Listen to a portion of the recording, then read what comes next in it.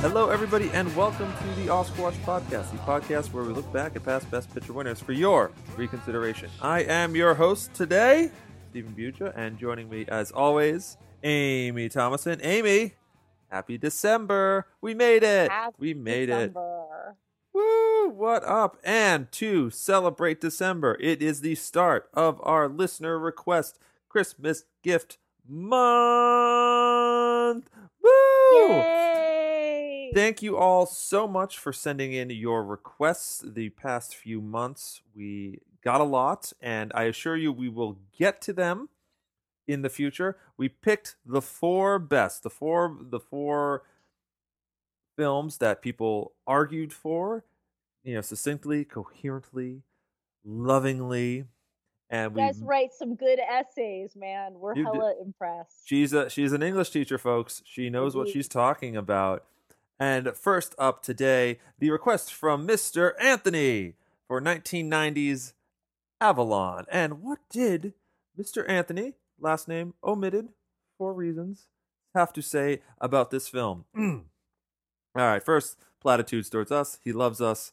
No, don't no, I know. Okay. Audience members, I did not see any of these emails, so for all I know, Steve could have made up all these movies by himself. For the record, I think you do have to pass. I don't. I only have access to Facebook. I need to fix that. Anyways, okay, we'll work on that. Okay, hi there. First, I love your podcast. When you did a recent podcast on The Goodbye Girl, I was so thrilled to hear you both loved it as much as I did / do. Anthony, it's one of my absolute favorites. I appreciate you allowing us to share what movies we think should be discussed in December. And I'd like to add my request, which is Avalon from 1991. Technically 1990, but whatever. Well, this was nominated for 4 Oscars, screenplay, cinematography, costume design, and original score. It walked away empty-handed. In my humble opinion, it should have been nominated for even more. I think both Armin Mueller-Stahl and Joan Plowright should have been supporting nominees, and the picture itself should have been nominated. It is such a sweet, heartfelt, and touching movie about the American dream and how it can impact a family, especially one with multiple generations who are very prideful about their countries of origin and how that transfers to living and thriving in America.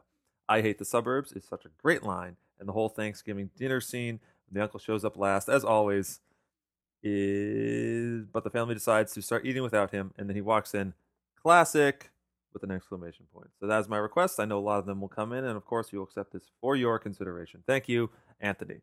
And I read Anthony, we love you. We love you so much. Recommending this movie. This has been one of those on my list movies that I'd forgotten about. But as soon as Steve told me, "Hey, we're doing Avalon," I was like, "Oh, awesome! Now I can finally watch it." And yes, The Goodbye Girl kicks ass. That was my pick when the great Neil Simon died. So thank you. Yes, thank you. Thanks so much for making us feel good. I completely forgot this movie existed. I guess it's one of those 90s films that I'm like, oh yeah, it's this. So when Anthony recommended this, I go, this is precisely the thing we want. As I expected there would be somebody like, you should do The Dark Knight, because of course you should do the Dark. I'm like, yeah, that's fine. And one day we will get to The Dark Knight. Nobody actually did request The Dark Knight, so yay. Thank you, everyone. Thank you. Amy certainly thanks you, because I know she does not want to see that movie. But a film like this that was critically well received, even nominated for some Oscars, as Anthony said, but it's a bit forgotten. That's why we put this out here, because I would never have thought of this. I would just Barry Levinson has directed a lot of those good movies, but forgotten. Yeah, he's a solid director, and his name doesn't come up as much as it should. Right, he's low key good. He did The Natural. Diner's great. Good Morning Vietnam. It's okay. Rain Man. He won the Academy Award for directing Rain Man. He did Bugsy. He had it's like Rain Man, I think this, then Bugsy. It's like 1, 2, 3. That's a solid run of films right there. And he's been up and down. He directed Sphere. We aren't going to hold it against him, but he also directed Wag the Dog, which is an amazing movie. So, the guy who I think does not get enough credit and hasn't done a lot of great stuff recently. I think his last great movie was probably Bandits in 2001, but that movie is great. I love that so much. A guy who is a working director who does some solid work. And if you'd like to hear more about that, you can listen to our episode on Rain Man from way back in the day with former co-host Alex Rubiello. A A lot of fun talking about that. But Anthony, thank you so much for writing in, requesting this movie. This is precisely the kind of movie we want to talk about during this month of listener requests. Little Scene, much loved, not your typical film that you would normally think of. Maybe it wasn't even nominated for an Oscar. This was, but we are here for your reconsideration, and I'm looking forward to talking about it. The film, directed by Barry Levinson, written by Barry Levinson, starring Armin Mueller-Stahl, Aidan Quinn, Kevin Pollak, Elizabeth Perkins, Joan Plowright, and a very young Elijah Wood. Oh, among many... baby! Oh my god, I didn't He's even like recognize a him. fetus in this movie. Like, wow, he still has those eyes though. It's amazing. Those eyes. And the IMDb synopsis is as follows. A Polish Jewish family comes to the USA at the beginning of the 20th century. There, the family and their children try to make themselves a better future in the so-called Promised Land. And, well, we've already kind of gave the game away. It was nominated for several Academy Awards. We're going to take a quick break, come back, discuss those, and maybe briefly give some fast opinions on the Academy Awards that year, which, as some of you might know, were and still are very contentious. So, stick around.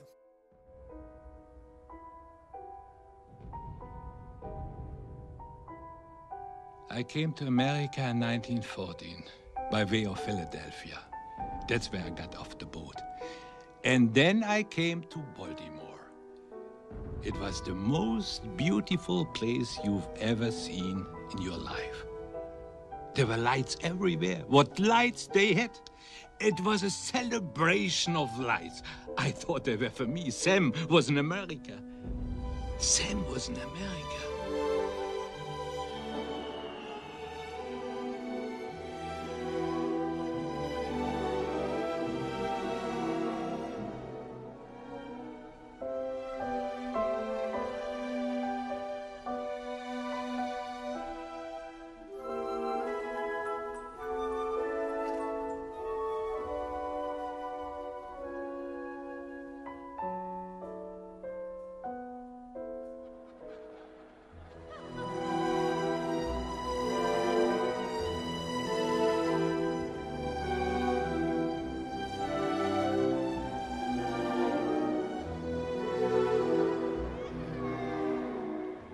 I didn't know what holiday it was, but there were lights. And I walked under them. The sky exploded. People cheered. There were fireworks. What a welcome it was. What a welcome.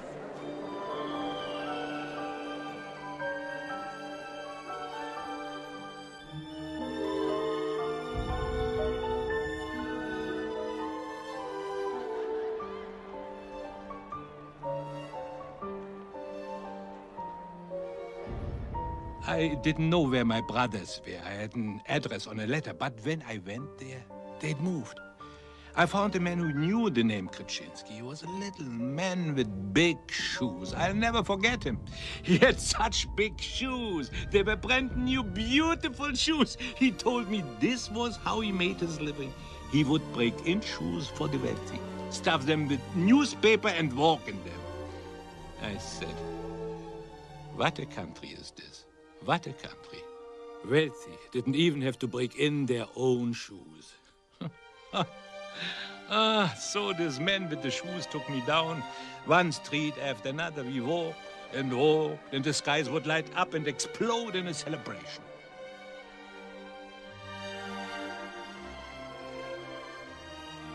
And then we came to Avalon, and the man with the shoes yelled, Kryczynski!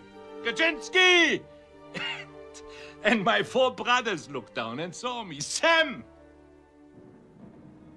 Sam. Sam.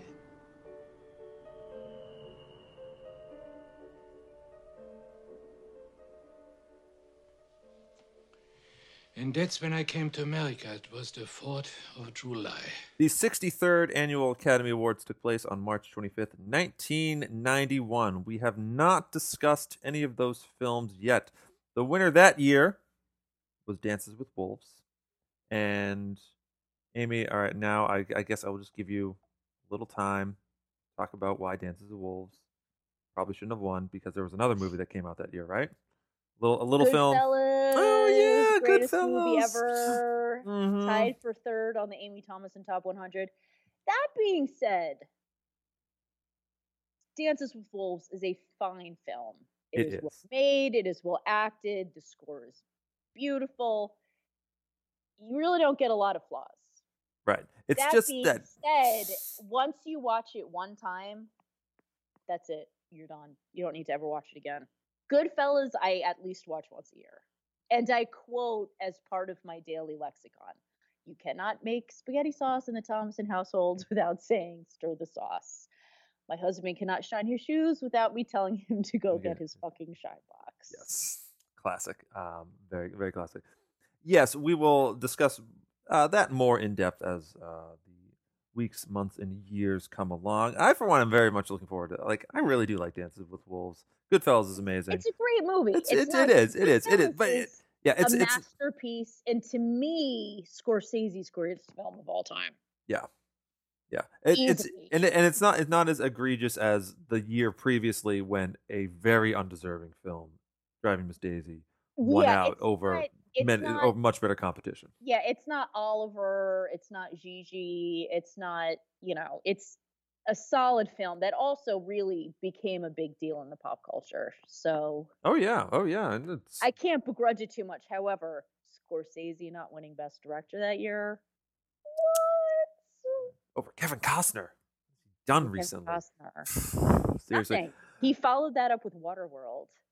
He did not technically direct Waterworld. Kevin Reynolds directed Waterworld, though it's been intimated that Costner picked up most of it. But he did direct The Postman, which I'm not gonna lie, I really enjoyed The Postman.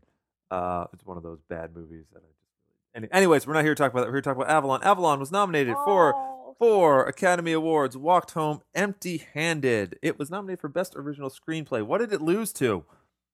Ghost. I feel like Ghost is a movie you just really don't like on principle.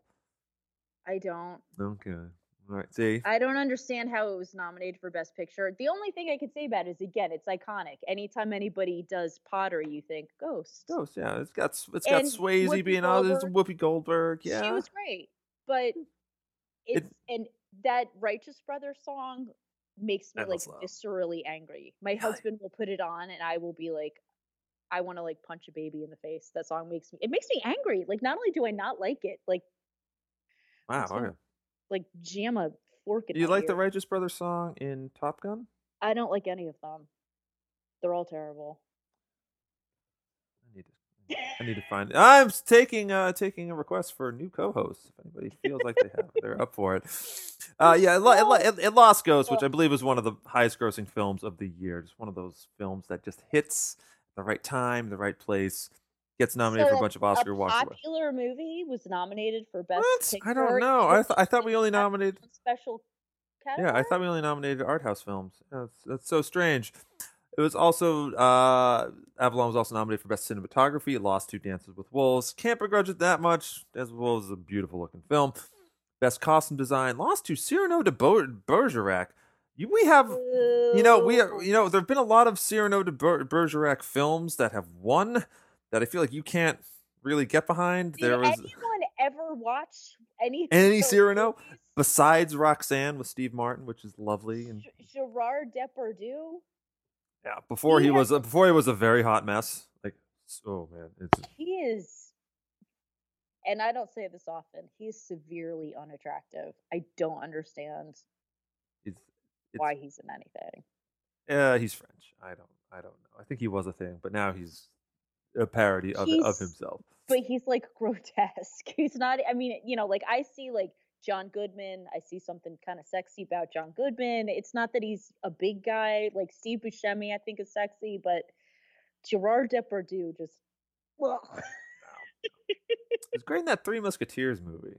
I don't know, that just played to his strength, I guess. Anyways, and finally, it was nominated for Best Original Score by Randy Newman. Yay! Lost to John Barry for Dances with Wolves. Again. It's a really, really great. Whatever you think about the movie, the score is so good. It did sound a lot like his score for Out of Africa, though. Like, my mom, that's her movie, and we used to have to listen to that music all the time in our house. So when I saw Dances with Wolves in the theater when I was in 5th grade, as soon as I heard the music, I'm like, this sounds just like Out of Africa. And then I found out, oh, it's the same guy. But he also did The Lion in Winter. Yeah, he's been around a long time and doing some fine work. And you know what? Randy Newman's been around a while. He Deserves spent accolades. Yeah, he spends what half a day writing the score to any movie and then just gets nominated for an Oscar. I think that's how it works. It just seems like he But they're all recycles good. everything. But yeah, of course They're he's so- Randy Newman. He's good. You've got But a friend in me. We in my house we sing this song every day. oh yeah, it's All great. the time. But you know, Randy Newman, he's loved. He's gotten several Oscars throughout his career. John Barry's gotten several Oscars. I think the score to Dances with Wolves is fantastic. Yes. Score to this movie is great, but there's is something iconic about Dances with Wolves that really just drives it home. It's great. Lovely. It's lovely. Well, we're going to take a short break, come back, discuss Avalon, and at the end, we're going to discuss what movies do we think it deserved to be nominated for Best Picture, and what other awards should it have gotten right after. Without me? You cut the turkey without me? Come on, we leave. They start without us, we go. Every year you are late, Gabriel. We were hungry. The kids wanted to eat. We were ready. We couldn't wait. Your own flesh and blood, and you couldn't wait? You cut the turkey? That's it. That's the last time we come for Thanksgiving. Gabriel, come here for God's... Gabriel! Gabriel! Come back! Such a lunatic. It's ridiculous. It's the same thing every year. You know, we wait for him, and he shows up late, and then we cut the turkey. You cut the turkey. It took us hours to get here. You live miles from nowhere. It's too far, for God's sake. Too far for relatives. Get new relatives. Get relatives that live near you and who you wait for. Gabriel, for God's sake, let's not make an issue out You know of what the it turkey. is? That's what happens when you get to be wealthy. You got a wealthy son, so you don't even wait for your brother to come before you cut the turkey. The hell with you! To hell with me? Yeah. Jules making a good living has nothing to do with when we cut the turkey. Nothing. When we lived in Avalon, nobody ate. You wait for everybody before you eat, much less cut the turkey without a brother. You move out here to the suburbs, and you think it doesn't matter anymore? The young ones are hungry. They carry on. They make a commotion. What do you want to do? Stand on ceremony with the family? There's always young ones. There's always young ones that are hungry and carrying on as they want to eat. They got to wait till every relative is there before the turkey's cut. I said enough. Amy, I come from a very waspy family in New England that is surprisingly small. I just had, over the course of my life, I've had one cousin various times. So this movie I view it as a sociological experiment. I never had this. Is this more akin to what your experience was? Loud, brash, fun with your family?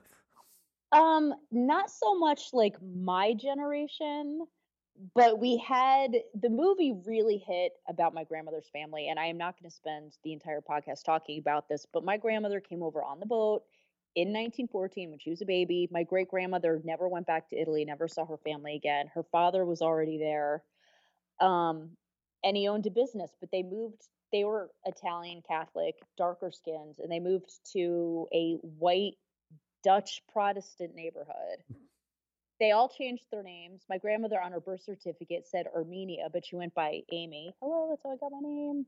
Shout out. And they were like the people in this story. They brought over her uncles, and she had an uncle that was more like an older brother than an uncle because her father had so many brothers and he was one of like 11 kids. He opened a men's hat shop, which I kind of love. And and he was very successful. I mean, through the Great Depression, like they had a house, they had a housekeeper.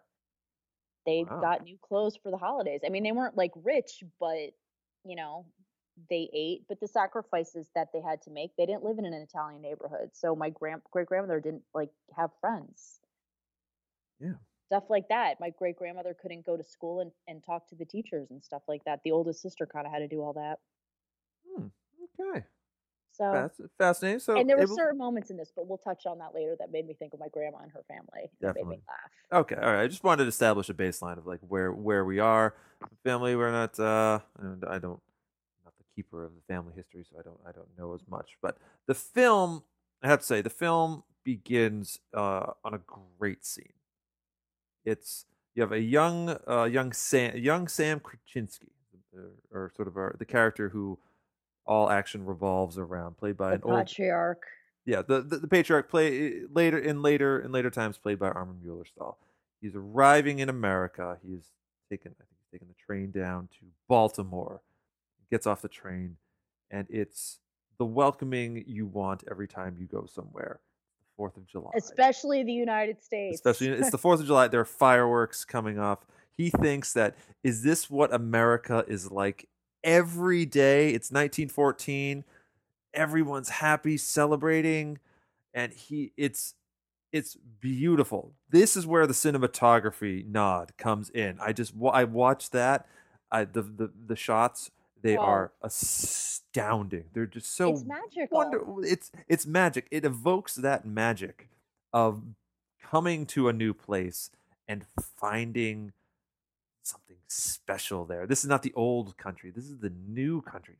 Anything is possible. You can meet a man who, like, his first encounter is with a guy who is breaking in other people's shoes, because that's what you can do in America. Because there's people that are rich enough to do that. And I was like, damn. It's like I would do that. I do a lot of walking. It's the hopefulness and just the joy in young Sam's face while walking along this boardwalk, this brightly lit boardwalk with fireworks coming over.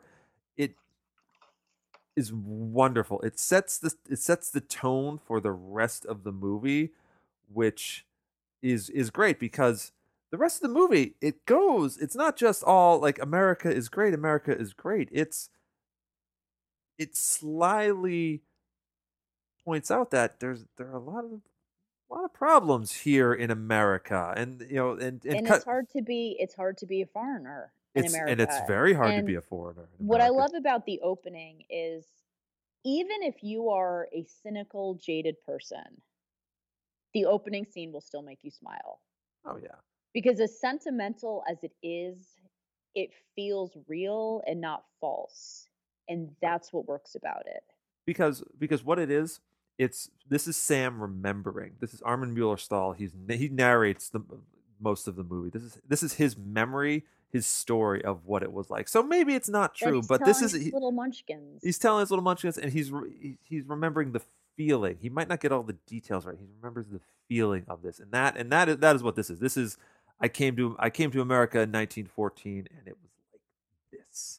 This is what America was like back then, and it's beautiful. It's beautiful. It is. And the film is a slice of like sort of multi-generational take on the immigrant experience. It flashes backwards and forwards, so you will occasionally come to the later 40s, Armin Mueller-Stahl dealing with his son, and it'll flash back to when he was earlier, younger, flashes ahead, flashes back. It's a lot of fun. How do you feel about the framing device? How it was really seamless. Okay.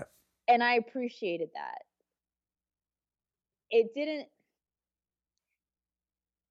because it flowed so well, it didn't seem like, oh, okay, now we're back in time. Okay, now it's a flash forward. It all was like woven together like a beautiful tapestry. Okay. Because I love that it shows him coming off, and you see the fireworks, and the colors are so beautiful. And then it sort of flashes, and he's telling it to the little kids, and they've all heard the story. They know it word for word, because right. they're filling it in.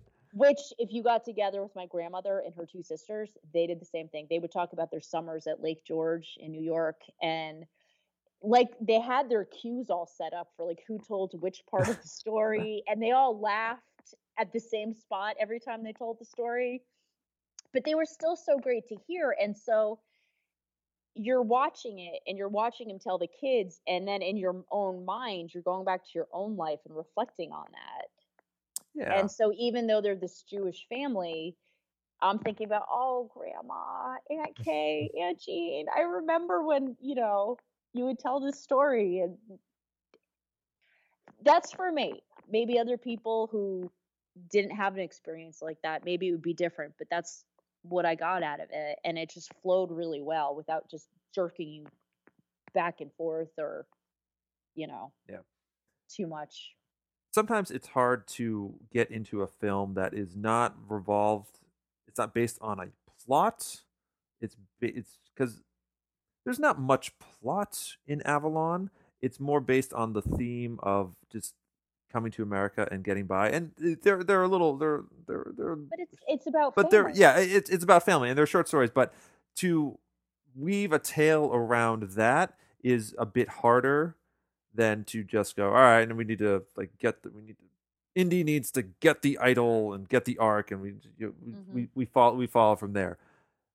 That this film is as successful in just going, this is about family. This is about the immigrant experience in most of its forms here in America. Certainly it doesn't go, it's not as dark as perhaps it could have gone, but it's also not just this completely rosy picture. Is very well done, and a tribute to Barry Levinson both as writer and director. And for some people, and not to say this, but also at that time, things were different. Like I said, I look back on my grandmother and I look like they had a house in the Great Depression. They ate meat. You know what I mean? Like they didn't quote unquote suffer. They weren't living in the Dust Bowl. Right. Now that's not how everybody was. You know what I'm saying? But it's this particular experience, it's very middle class. He owned a successful business, and the trade-off that they had to have was he wasn't Dominic Marino. He was Tom. His brother Vincenzo came over and became Sam.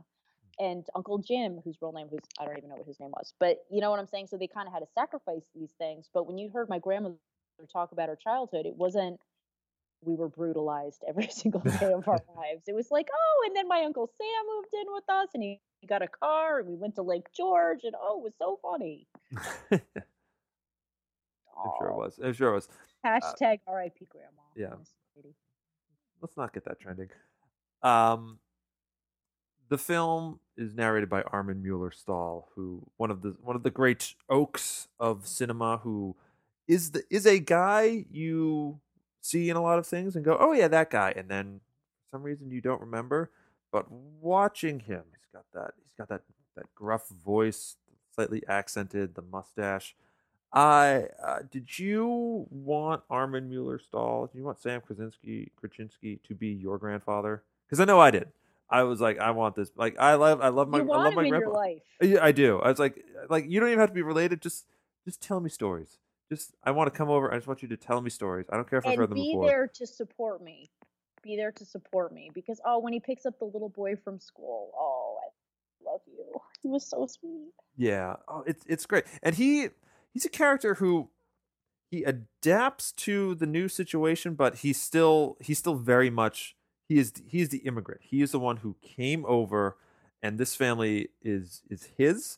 He is not his son or his other family who are born here, who are more American than him. So we get to see. So it's fascinating to see him, who still remembers the old country, have to go up against his son, Aidan Quinn. Very underrated actor, Aidan Quinn. By the way, we need to get that out of the way. He's great. He's lovely. If you see, handsome. He's very handsome. He's great in Elementary. If you watch that show, he's fabulous as the Legends of the Fall.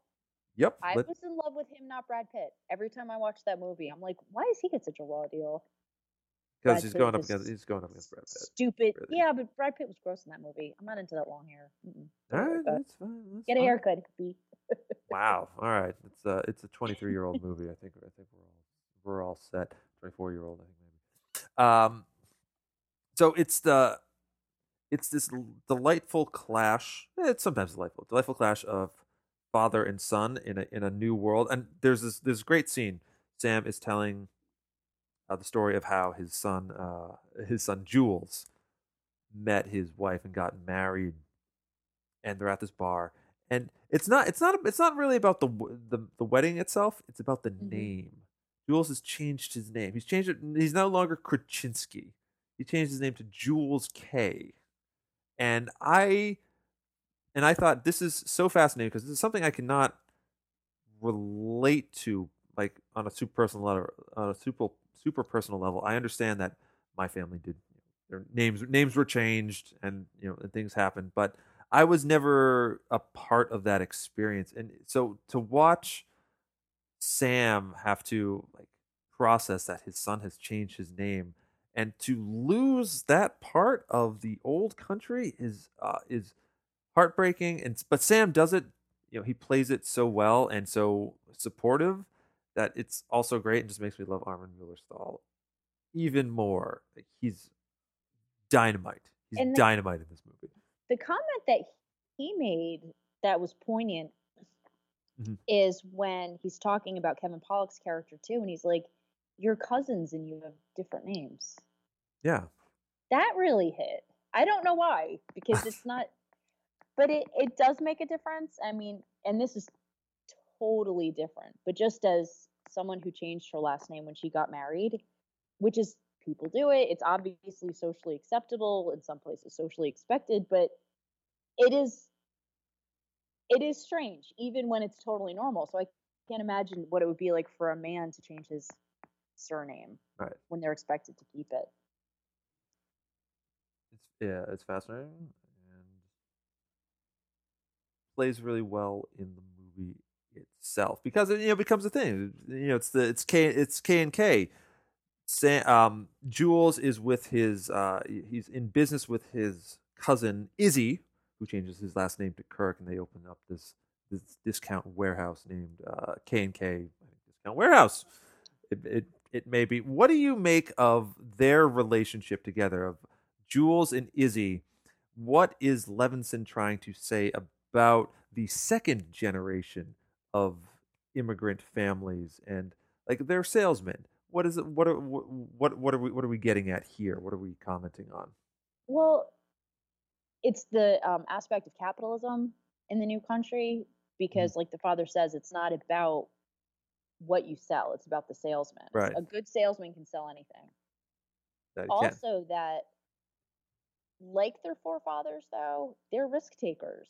His father came over, by himself, didn't really have a whole lot going on, and built this whole life. And yet they're building this business. And the whole time you're watching it, you're getting a little nauseous watching it because they keep going bigger and bigger and bigger, and the sales are not coming in. Right. And so, and by that point, you love these characters so much that you're like, I don't want anything bad to happen to either one of you because I just like you so much. Right. Yeah. It's fun to watch them because America is what else is America if not the land of reinvention and of selling yourself? It's as you said, it's not about what they sell, it's about them as the salesman. Good salesman can sell anything. And you first and foremost, you have to sell yourself in this country. You have to go, I'm here, I'm important, I matter.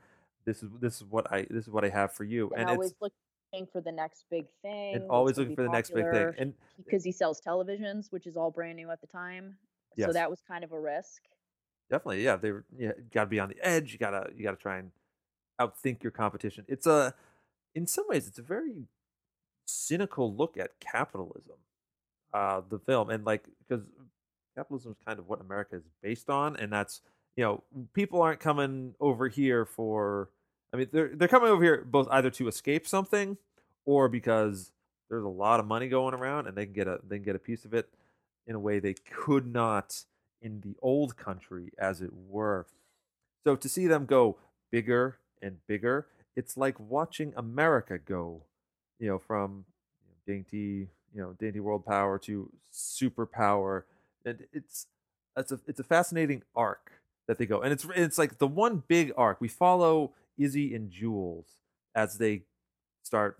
They're selling things door to door for another company. Then they decide to go out on their own. Then they sell TVs, and the TVs is not good enough. We need to sell more. We need to get this building. Oh, but why don't we get an even bigger building? It's just the way that capitalism can take anybody, regardless of where they are from, whether it's a immigrant, whether it's a born here American, however many generations, and just put them on this path.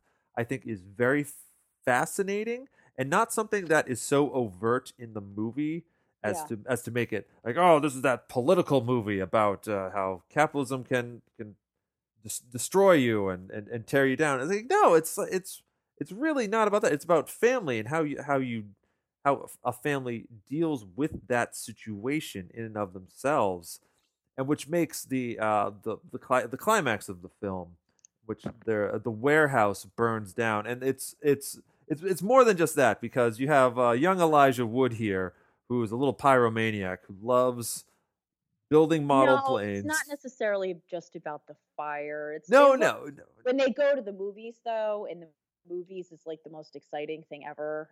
Oh yeah, Something yeah. awful too. They need to get a cliffhanger. We need to have a cliffhanger. We're gonna make a model plane, line some glue down around the basement, and we're gonna light this sucker on fire. Which is glue that flammable? We must have fixed that in the decades since then. I could see it being that flannel. These are the people. This was the generation of there was cocaine in Coca-Cola. I mean, come on. Yeah, that's true. Gold It's just there was silver dust in the Tin Man's face makeup in the Wizard of Oz. They didn't care about safety. Come on. And yeah, that it's was in whatever. 39. Yeah, but But one thing that I really liked about the kids, though, is that they were so realistic. oh They yeah, weren't brats. They weren't super precocious. You know what I mean? Like, we've all done stupid things with our friends when we're little. right. And we don't always learn our lesson the first time around, but Yeah, it was even hinted when they're burning something in the basement. They're burning a plane in the basement, and Sam like rebukes them, saying like, "Oh, you no, like." the grandma Oh, comes down. yeah. Sorry, the grandma comes down like, "You never learn. You never learn." And what they never learn because they burn something in the factory in the warehouse on the very first day it's open. That's And surrounded by hay and surrounded, but it's cardboard and stuff. yeah, it's almost comical how like this clearly is a fire hazard, and safety standards are terrible in the 40s or 50s, whenever this is. Like, please, let's just stop. And then of course the thing burns down. What makes it great? Oh. What I mean, it's sad that the place burned down, but it wasn't actually the kids. Spoiler alert. The opening night. Yeah, the opening night. Clearly this huge success. Oh yeah, is like there were lines around the block, but there's bad wiring, and But it's also on the 4th of July. yeah, because of course it is. Which Bringing it back. which brings it back to the opening shot is Sam coming. It's 4th of July. There's optimism, and here now, counterposed against that, set them up side by side, and you have here is the American dream going up in flames while the fireworks go off overhead. There's this beautiful shot of Aiden Quinn just staring off into the distance. There's fire in one corner, reflection of the light on his face. yeah, and there fire in one corner of the frame, and fireworks in the other, and it's just magnificent. The commentary, like, this is, the dream can burn down in an instant, and then now what? It's really And he's it's got really like good. 80,000 emotions on his face. Yeah, 8,000. And then I was disappointed that there weren't more fireworks in the scene afterwards when Izzy was telling Jules that there was no insurance for that. I know. I kind of threw up in my mouth during that scene. Like, that's how invested I was in these characters. I did. I was like, oh god. Yeah, you're like, oh, and He's and Jules is very level-headed. He's a great character. He gets stabbed and is surprisingly cool with everything.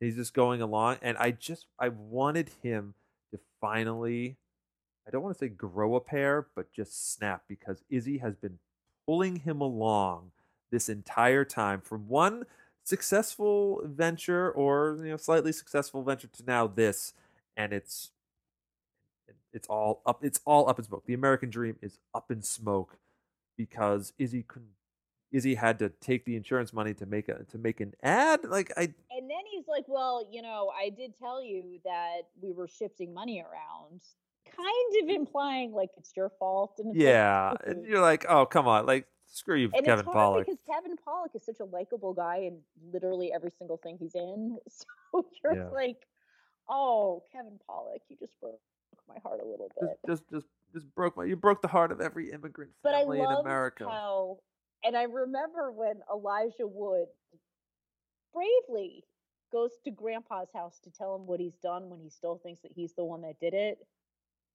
And he's such a brave kid, and honestly one of the best child performances I've ever seen. And he's not even a little Italian kid, so that's saying a lot. Of course, Elijah Wood's brave. And the grandfather, he's very good. He's so good. He's in a couple of good movies too. And the grandfather. So he when he goes to the grandpa, and the grandpa's like, he has something to tell you. And the fact that Aidan Quinn doesn't like murder his child, I was like, he's surprisingly calm about this. But he sits and he lets because the thing is, the kid does still actually have to learn the lesson of like, stop lighting fires. Right. Like he really deserved a whooping. Like if he had taken his belt off and, done a little damage there, I wouldn't have exactly held it against him because it was in the 1930s, 40s, whatever. But the dad was like, how many times did I tell you not to do that? And he's like, this many? And he's like, okay, now I'll let you know. Yeah. It wasn't your fault. Which, as a parent, would you have told him that? I think I might have let him stew a bit longer. Yeah, Also, fire investigations, I think they take a bit longer than that, so you wouldn't actually have that information. I understand why they had to shorten that time frame, but like, keep that in your pocket a little longer, Dad. Yeah, just gotta make them almost set fire to their basement, and then and then didn't learn, and what, I was kind of happy. I'm like, you know what, Michael, I'm glad you got stung by bees. It's fine. It's fine.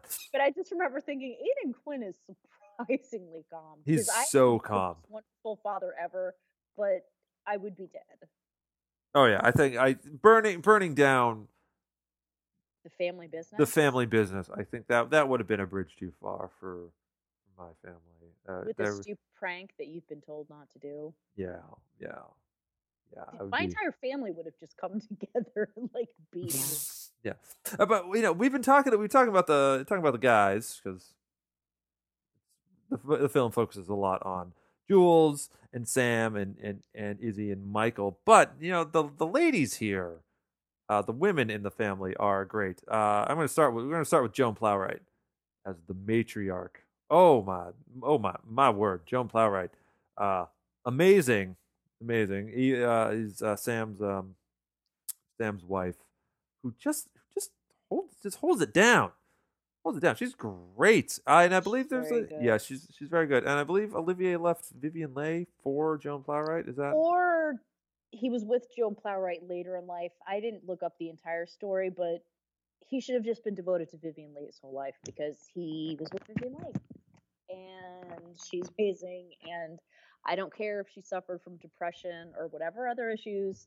She's Vivien Leigh. She's a goddess, and deserves to be respected as such. So until Vivien Leigh died, he should have just been devoted to her. But they separated before she died.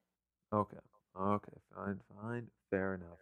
You have Joan Plowright, and Joan Plowright she's a terrific actress. She's wonderful in everything she is. She had no Vivien Leigh. Thank you. Okay. For Turner Classic Movies. This Got is that. the name of it. And scene. We have Joan Plowright as the immigrant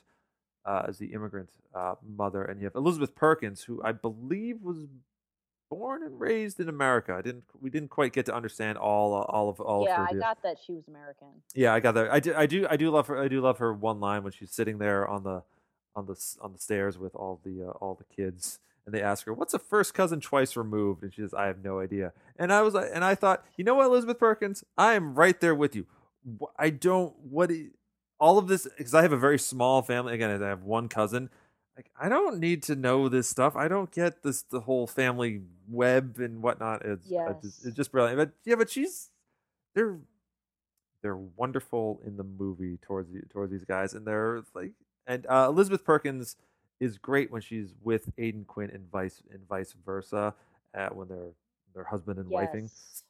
It's especially towards the end when Sam is getting on in years and he's slowing down, his body's starting to fail them, and you just see the the pain on Aiden Quinn and Elizabeth Perkins' face as they realize that Dad can't live with us anymore, and it's depressing and frightening, and they're so I good at. was thinking more of the living with the mother-in-law who doesn't think you can do anything Oh, correctly. that too. Yeah, I can't relate to that exactly, she will but not get in the car when Joan Plowright will not get in the car with Elizabeth Perkins because she doesn't trust her as a driver, and then later Elizabeth. Oh, it's so funny. Elizabeth Perkins leaves the car, gets out of the car. Some freak accident happens. The car is obliterated, and the mother-in-law is like, "Oh, well, if I had gone with you, that would have happened." She's like, "But that's not my fault. That's a freak accident." She goes, "All I know is that you had the car and it got destroyed." And she's like, "But it like oh yeah, it was. madness." I have not been privy to be personally involved in a conversation like that, but my wife is Jewish and therefore has a Jewish mother and a Jewish grandmother, and I have heard conversations like that that are accusatory but so passive aggressive as to. I'm not saying it was your fault. I'm just saying. I'm just saying you were driving the car and the streetcar hit it like in a streetcar went off the rails. Oh yeah, and I and then she'd rather walk home and take a street. Oh. Yeah, it's Let's take my mom home, and she's like, she won't ride with me, and he's like, what do you mean she won't ride with you? She won't ride with me. It's too soon. I haven't been driving long enough. My dad and grandfather were that way. Oh yeah. My father and my mother's father, who was like old school, he did this whole thing where like he always shoveled. They live in Patterson, New Jersey. He used to shovel the snow with like a shovel and not a snowplow. And my dad was like, well, if you do it this way, it'll be easier. And he's like, no, but then it'll put the snow in the neighbor's yard. And my dad's like, but we can go plow that out. And he's like, Michael, if you're not going to do it my way, just go home and I'll do it myself. My dad was like, but it's like 8 times harder this way. But he's like, Michael, give me the shovel. Oh, family. We love them so much. People, they're the best. Yeah. Speaking of brothers in contention with each other, where are you? What side do you fall on in the great turkey fight in the film? Where? Oh, okay, I definitely have a fight. I'm with Sam. You were Sam? Okay, good. We can be friends. Let me tell you something that I don't have patience for. People who are late. Preach on. I do not have patience for it. If you know dinner is at a certain time, you get your ass there. I hate going over to other people's houses, and this might make me sound mad, but when they say like we're gonna eat at like 1 and you get there and you don't eat until like 5, which when you're a regular adult, that's one thing. When you have small children that you haven't fed because you heard that the meal was going to be served at one time, let's call it and we're going to start eating it. Let it be known, if we are to dine together, show up on time. Yeah, I'm a stickler for getting things done on time. My time is very precious to me. Ready, and everybody's like ready to eat. If yeah, and the kids are just everybody dying. Wait for you. Screw you. Yeah, because it's a power play. That's exactly what it is. Yeah. It's a power play, and it's obnoxious, and it is narcissistic. Not like I know. Right. And if you know that you have to travel far, give yourself extra time to account for traffic. Or you call ahead and say we're getting out late, eat without us. I mean, it's certainly back then. Maybe calling ahead was not that easy to do. But nowadays, just be like, hey, start without us. It's cool. And then when you get there, you apologize profusely, and you are happy that nobody waited for you. Yeah. What were they actually arguing about? What were Gabriel and Sam actually arguing about then? It wasn't the turkey. The turkey is just the MacGuffin. The MacGuffin. the McStuffin in the turkey. That I'll work on that. Anyways. But it was that George kept giving Sam help, and Sam kept leaving from whatever he was doing with George to break out on his own. And then if it didn't work out, he'd go back to George, and George was always there for him. So the attitude was like, after all I've done for you, you can't sit and wait to eat. Screw you. Yeah, it's it's not And about then turkey. they It's about life. literally never talked again. Yeah, which was there. A striking thing about this is that is never resolved. Like we never. I think we see Gabriel again during one of the family circle meetings when they all figure out what they're going to do for the year, etc. But there's no reconciliation there or anything. For all we know, Gabriel has died at the end of the movie, and we don't know. It's where, to me, I kind of laughed at the scene because I'm like, this is ridiculous. These people are being completely irrational. But having been around a lot of other folks that go, no, these little things are the things that drive a family. Yeah, and for it's years and years and years and years and years. And when he starts saying, like, I can't believe you waited for me, at first it does seem kind of funny and trivial, but when he's like, every time you've needed me, I've been there for you. Yeah. And then when we need you, you're not there for us, and you're like, oh, wait a minute. Yeah, it's There's like some, we're talking about disrespect here. There's some past issues coming up, but every slight.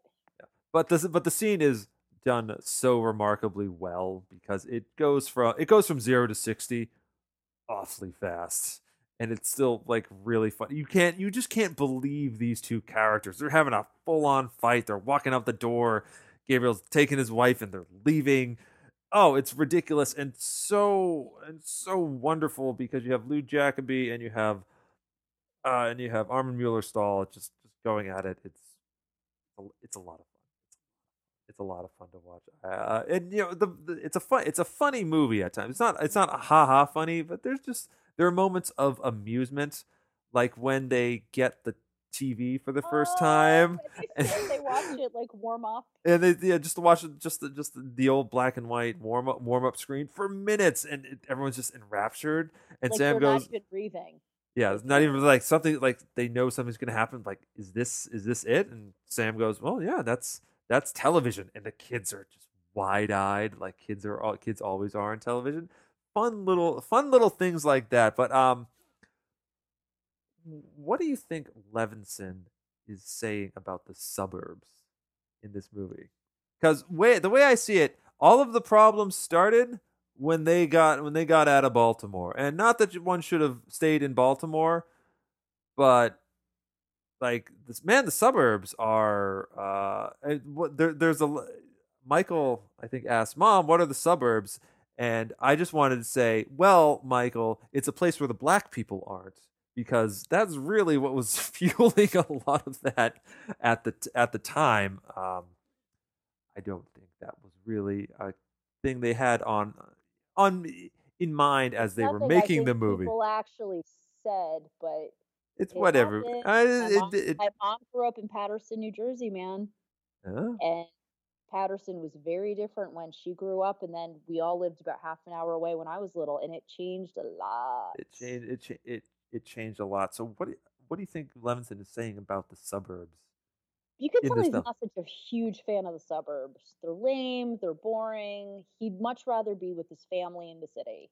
Yeah, everyone together. Yeah, everyone together. Everyone crammed into the same house. Like, so what if you got a big lawn? That's where your cousins live. Yeah, it's a very pro city, pro urban life film, because the suburbs, they feel so uptight in the movie, which as someone who's lived in the city for a very long time now, I go back to the suburbs and I cannot stand it. Mom, Dad, I know you're listening. I love coming home, but yeah, it's just like I can take the baby to a playground and it's 5 minutes away. In home, I have to put the baby in the car. Like, what is this putting the baby in the car? What is this driving around thing? Living in, because I live 5 minutes away from a playground, so I live in the suburbs. Okay, that's fair. That's fair enough. In the city, there's not actual not every place is close by. But man, there's so much to do in the city. I love it. I love it, and I'm so Avalon. I am And I'm with not you there. anti-city, but I'm just saying, like, it's nice when we go to our friends' houses and the kids can just kind of go outside and play, That is nice. There, and we can positives. kind of just keep an eye on them, but they're totally safe because they're all like fenced in and Yeah. stuff. All right, we're running low on time. The ending of the film is where I went over from I like this to I'm pretty sure I love this. Sam is now in a retirement home or in an old folks home. Jules and have put him there because he's fallen apart. And he has this line. Sam has this line that I think encapsulates the American experience. I'm going to paraphrase it. It's basically you work all your life, you save all your money to spend it so you can exist in a place like this. Not live, you just exist. And I thought that is to come from the beautiful fireworks of 1914 to now, it's the 60s or 70s, whenever it is. And to go from the highest optimism to this beleaguered acceptance of the world you live in, I thought this was my heart sank because I love Sam so much that see him just cast aside like we do in America is heartbreaking. It's profound and it's a beautiful sentiment and it makes it brings the film from not just a yay isn't America great to America's got some problems and we need to adjust that. How we deal with old people. Getting to that point in your life where all the people that are gone. Yeah. And Joan Rivers once made a comment about how hard it was that a lot of her elderly, people her age were dead. And she said, you just want to have someone that you could be like, hey, remember that time? But when all those people who remember that with you are gone, that's tough. And even beforehand we had Joan Plowright's funeral and coming, and as they were walking away, Sam said, Gabriel wasn't there, so and so wasn't here. Like this is not a family. This isn't family. Family doesn't send the elders off to an old folks home. Family sticks by them, and when it's profound and moving, and Armin Mueller-Stahl just he sells it. He's so great in it, and yes. Now that we come to it, yes, Armin Mueller-Stahl absolutely deserved a Best Supporting Actor nomination. Anthony, we're on the same page. Oh, definitely. It's great. I would you give it to Joan Plowright? Who would you give any other acting awards to or nominations to anybody? Joan Plowright was okay. I don't know if I would give her a nod. It was more about him. I think he was definitely the integral part of that entire movie, so he definitely should have gotten a nomination for it. I could see a world where you give Aidan Quinn a nomination as well, but if you have to give it to just one, you give it to Armin Mueller-Stahl.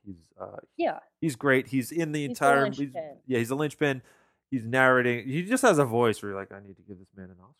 Please let me do that right now. And you want to sit on his lap. You want to be a little girl and sit on his lap and have him tell you stories and give you candy out of his pocket. Oh yeah. Oh, it's great. Did the film deserve any other non-Best Picture nominations? We'll just cover those first. I agree with all the ones that we already said. Okay, all right. So that is obviously nominated for those four other ones. Yeah. Give to Armin Mueller-Stahl.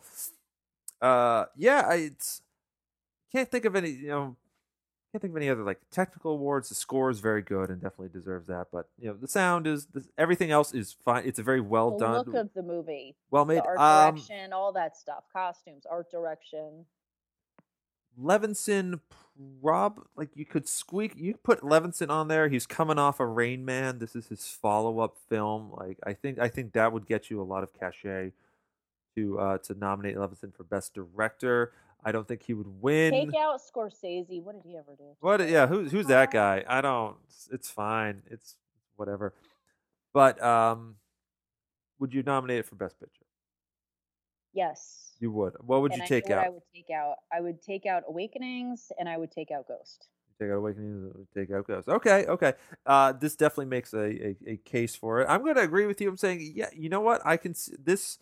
and especially now watching this movie 28 years later with all that's going on about immigrants, I go, you know what? We need to watch this and go, yo, we are a nation of immigrants. We need to remember that. Yeah, it's different. These are immigrants with white skin, but whatever. It's we all come to America for There's a dream. that. We come to America for a dream, and Although this is with all the anti-Semitism in the world oh as god, of this yeah, week that is and this morning and yesterday, oh, it's madness. I can't. it's still prevalent. It's still prevalent. So I think this movie might be even more relevant now than it was in 1990 when things were going well, or at least I have the sense that things were good. Was good. Does anyone even remember anything about that movie? I remember De Niro crushing it and Robin Williams. And Robin Williams. The Williams was movie great. itself, though. Okay, yeah, I don't remember. And yeah.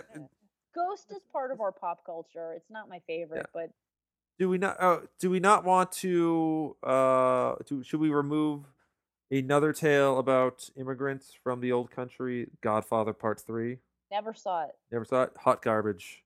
Nominated on the strength of the fact that it's a Godfather movie, and the first two movies won Best Picture. And two of the greatest movies ever. Two phenomenal movies. We can take that out. The only two that really have to be in there are Dances with Wolves and Goodfellas. Absolutely. Obviously. And we will debate that till the cows come home. I think until the end of just always. That's what on my deathbed. Yeah, on the deathbed. She'll still be talking about that. Anthony, thank you so much for writing in. This was a lot of fun to talk about this movie. I had a great time. Thank you for opening our eyes to an underrated, underseen gem of a film, and for really taking to heart the listener request fun of this. And I want to see it again. I kind of want to see it again too. I definitely want to watch it again. It's an easy movie to just watch in and out. I don't feel like, oh, I have to watch Avalon now. It's like, oh, I'll watch Avalon. This is great. I would, if it's on TV, I will definitely just tune in. Next week for Listener Request Month, we are going to discuss a film about a nefarious bloodsucker who destroys everything and everyone around him in a desperate pursuit of his dreams. It also features a vampire. That's right, 2000's Shadow of the Vampire. I'm so excited to talk about this movie. It'll be a lot of fun. I haven't thought about this movie in years. Well, get thinking. Get thinking. Get watching. Next week, the request for this month is closed, but if you would like us to review a film, you can still write us an email at OscarWatchPodcast@gmail.com or find us on social media at OscarWatchPod. Please do. We love hearing from you guys. We want to know what films you want us to talk about, because sometimes we get bored of the Best Picture winners or nominees, and we need to break out of the box a little bit. So do find us, do write us. 5 Easy Pieces. Yay! Tell us, get us off our asses to be like, you need to discuss XYZ so-and-so film. We look forward to that. And until next time, we'll see you on the red carpet.